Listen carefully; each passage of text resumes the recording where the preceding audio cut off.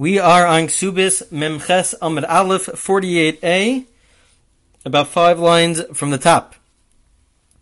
We were discussing the different obligations that a husband has towards his wife, and we mentioned in the last class from last week that there are 10 different obligations that the Rambam Maimonides quotes.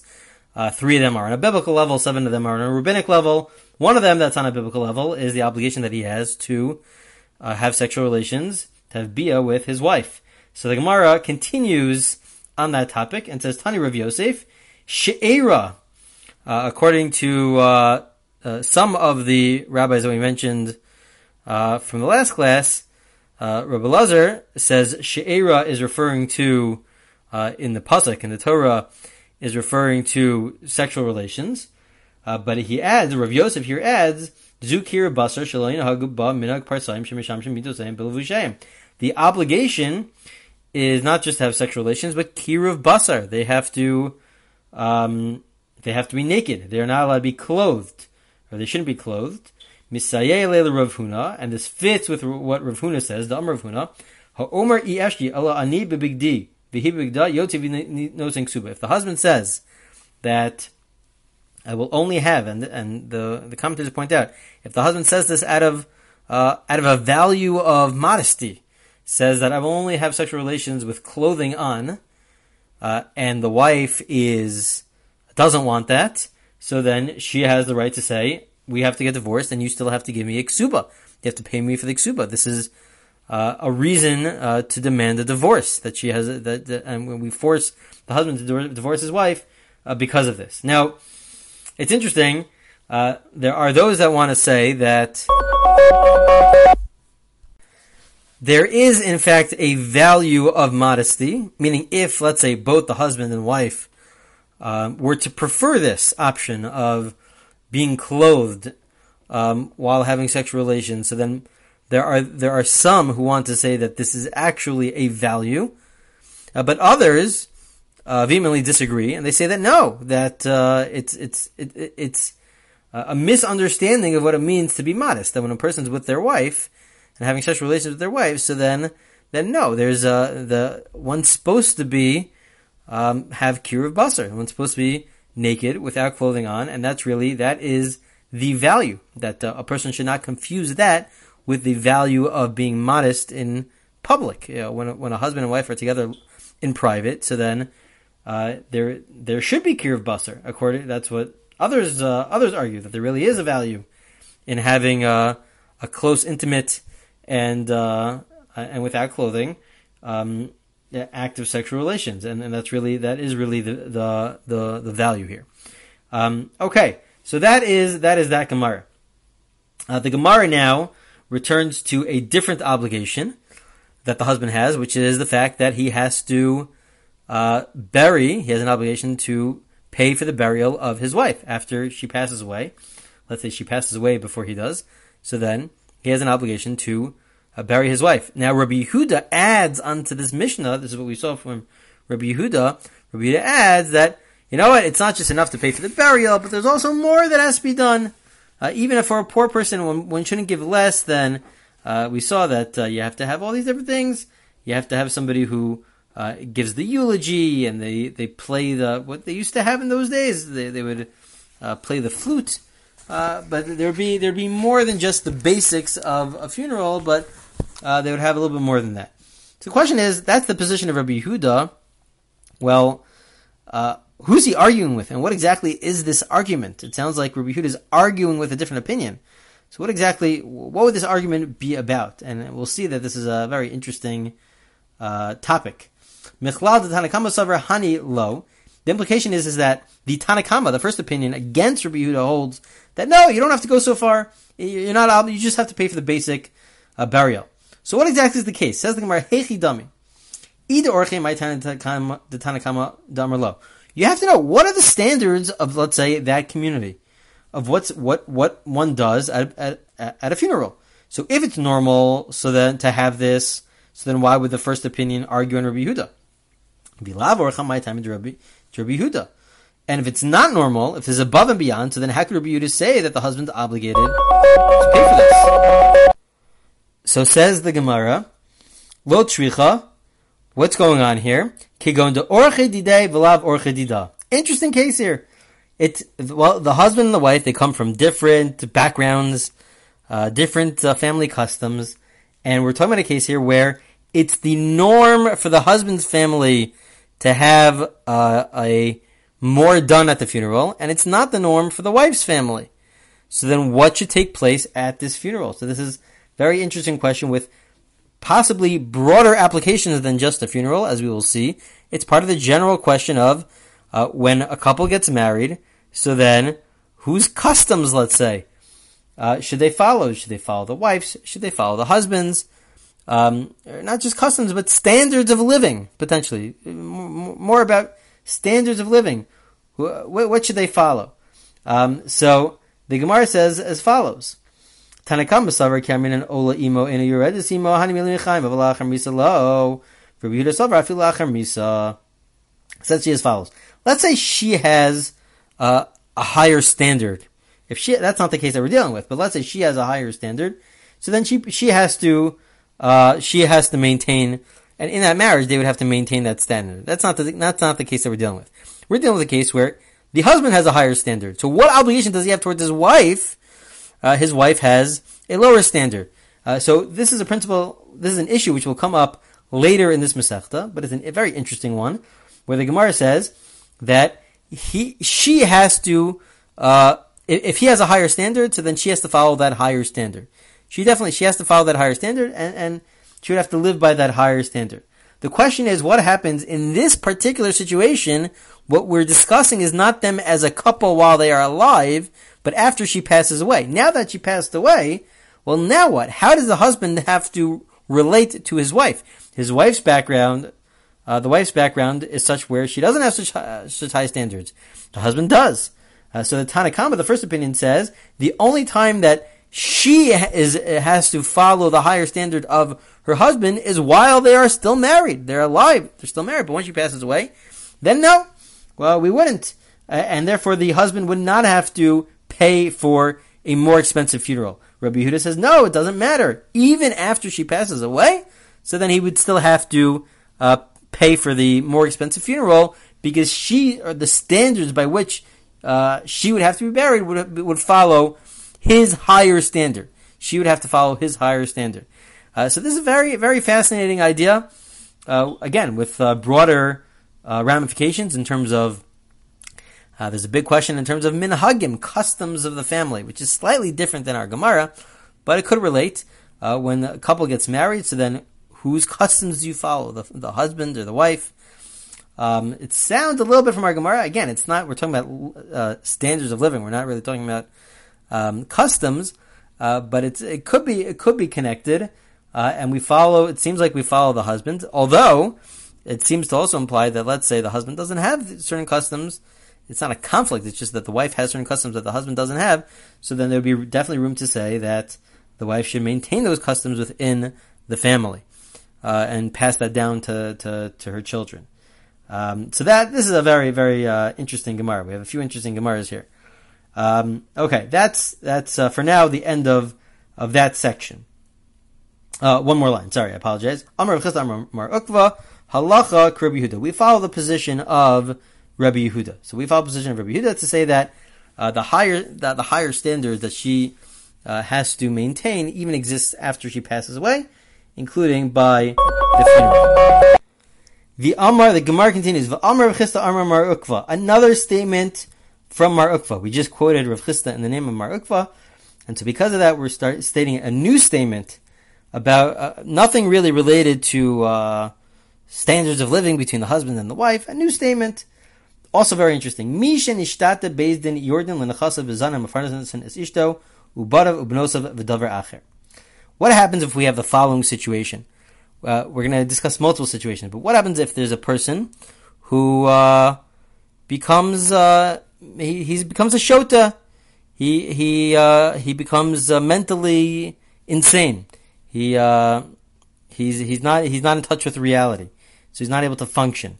But a husband, we're talking about a husband in this case, has certain obligations towards the rest of his family. Well, if he's not able to make certain decisions, so then what do we do? what do? He has to financially support the family. So what do we do in that situation? Or we'll see another case if he's not around. Let's say he's mentally all there, but he's traveling, and we're talking about in the days of the Gemara where when you're traveling, you can't just make a phone call, you can't just send an email. You've lost touch with that person. So would that be different? Would that be the same? But how do you deal with that situation? He has certain obligations. So first of all, if we take a step back, well, if a person has certain obligations, what about with regards to other things? Let's say that if they owe money, then they would have to pay back. We would go out of our way and as the court, as the Beis Din, to make sure that they pay back whomever they own. In terms of mitzvos and their obligation towards purchasing things for mitzvos, so that gets a little more complicated, because somebody who is a shota, who's deemed as somebody who is mentally not in touch with reality and hallucinating, so then that person is most likely exempt from the commandments, is exempt from mitzvos. But in terms of monetary obligations, that they owe somebody money, so then we'll make sure, we'll go out of our way as the court to make sure that they pay the people that they owe. So what happens if we have this case where they're obligated to support their wife, their children? So the Gemara here says that if they become a shota, so then the person who's mentally insane, so then the Beis Din, the court, will take out from their money to support his wife, certainly to support his wife, and to feed her and to clothe her, and the children even children that he's not obligated to support, let's say they're a little bit older, he's not obligated to support them, we still will go out of our way, assuming that we know that this is what he's done in the past, and this is something that he wants. And also, davar acher, something else. We'll get to what that davar acher is, probably in a few minutes, but just something else as well. Probably either jewelry. Let's say it's jewelry. Elsewhere it says that there's an obligation for a husband to also give jewelry to his wife. So potentially he's talking about jewelry. If we know that there's something that he's done in the past, so then we would go out of our way as the court to make sure that we take it and we pay his wife to buy jewelry, and certainly to support in terms of food and clothing to his wife, and even to the children who are above the age where he has to support them, assuming that this is what he's done in the past. So Amalei Ravina Ravashi. Ravina says to Ravashi, "Ma'ishna mehad tani mishalach v'ninasam vishu tovas mazonas beis din yoredin lenachas v'zanim farnas in the show v'lo banav v'nosav lo davar acher." Ravina says to Ravashi, I don't understand. How is this any different? We have the following brisa. We have the following source from the time period of the Mishnah, which says that let's say he doesn't become a shota, but he's traveling abroad. Like we mentioned before, when he's traveling abroad, the rule is that we will take his money to support his wife. However, we will not use it, assuming he's not obligated. Right? The cases where they're old enough where he's not obligated to support his children, we will not use it to support his children, and not for something else. This davar acher, we don't know what this davar acher is. This something else is yet. Gemara will get to it in a second, but also not for that. The point. So we seem to have a contradiction. There seems to be a difference between what happens when he becomes mentally insane versus when he's traveling. What's the difference? So Rav Ashi says back, Amarle, I can tell you the difference. He says, I don't understand. There's a clear difference. When he's traveling, so he knows he's about to travel. So he's obviously, he could prepare in advance and say, I'm designating this amount of money to support my children, who I don't have to support, but I'm designating this amount of money. And he could prepare. When a person becomes a shota, there's no mentally insane, there's no time of preparation. And so therefore we assume that whatever he's done in the past, he'll continue to do. And so therefore he will support his children. Again, in terms of supporting the wife, that's an obligation that applies in both scenarios. He has to support his wife. And we will take money from him if he's not around to support his wife. The disagreement is in a case where, with regards to supporting children that he doesn't have to support, where if he becomes a shota, mentally insane, so then we would, in fact, continue to support those children. But when he's traveling, so he could have prepared in advance, and he didn't. So therefore we will not support them. But also, not davar acher. He will not we will not force him to pay this something else, this davar acher. My davar acher, what is this davar acher? So the Gemara says, what is davar acher? There's a dispute about this. Mar savar Rav Chisda Amar Zet Hachshid. Rav Yosef Amar Tzedakah. Rav Chisda says it's talking about jewelry, that the husband has an obligation to provide his wife with jewelry. but it's a lower level obligation, and therefore if he's traveling, he didn't prepare in advance, so then he would not provide jewelry. Rav Yosef says we're talking about tzedakah. We're not talking about obligations between a husband and wife. We're talking about his general obligation to pay tzedakah, to give money to charity, which is a fascinating idea. Because there really is, there's no set amount of how much a person has to give to charity. There's a minimal amount of how much a person is really obligated to give, which is very minimal. Then there's a very, very strong custom for a person to give between 10 and 20% of their income towards tzedakah. But that's not a requirement per se. That's a very, very highly encouraged custom. According to some, it's an obligation, but according to many, it's not an obligation per se, but it's a highly recommended custom. And yet, we'll say here that according to Rav Yosef, so at least for this, Rav Yosef will say that he does not have to give.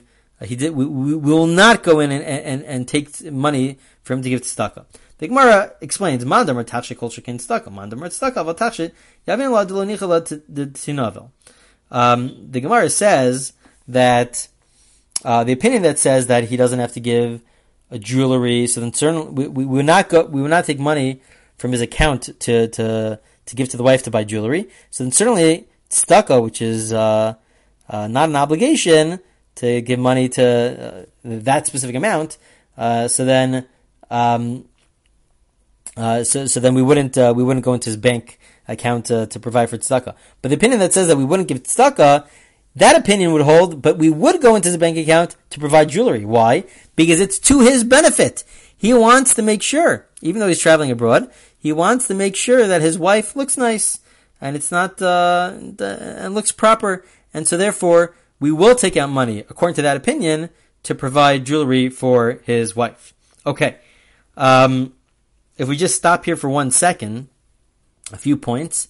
Number one is that the Rambam Maimonides, actually, he in the end of the day, he says, it depends on how one reads this Gemara, but he says that we would actually, in fact, if they're traveling abroad, but if the person becomes mentally insane, so then we would go into their bank account to pay tzedakah, to give charity, because charity, that they explain, is a real obligation. It's an obligation that he's obligated in, and he has to give charity, so we will take money from his bank account for charity. If he's traveling, then we'll assume that he's giving money wherever he is, so we wouldn't be able to take it out now, because he can make his own decisions wherever he is. It is important to note that this is really a part of a broader discussion about what happens. Am I allowed to do something? I go to a person's house, they're not home right now. I want a glass of water. I know that they want me to have this glass of water. If they were around right now, they would let me have this glass of water. Am I allowed to take a glass of water without their permission? This is basically what we're discussing. Situations where we don't have permission, they're not around for whatever reason, either mentally they're not around, physically they're not around. Are we allowed to do things which we know is to their benefit, which we know that they would want to have done, but they're not directing us towards it? So from our Gemara, it sounds like it's allowed. There are other Gemaras which seem to imply otherwise. There's applications for this all the time. Some want to differentiate between whether it's a mitzvah or not. These are mitzvos. It's a mitzvah to support your wife. These are mitzvos. But if it's just, could I take a glass of water from your house if you're not around? So maybe not. But others say that no, you would be allowed to if you know that this is what they if they're around, they will let you. The Shach says, one of the classic commentators on the Shulchan Aruch, says that you're allowed to. Others disagree and say that you're not allowed to. This is a big argument, and there's different customs in terms of whom to follow. I think many people assume that you would be allowed to take it, just not because of halacha, but just what we see people do on the street. And that would follow the position of the Shach. But this is really a very, very big topic. Okay, we have a little bit more left in the Gemara, a few more lines in the Gemara, and then we'll begin a new Mishnah, but we'll stop here, and we will continue with the rest of this Gemara in the next class.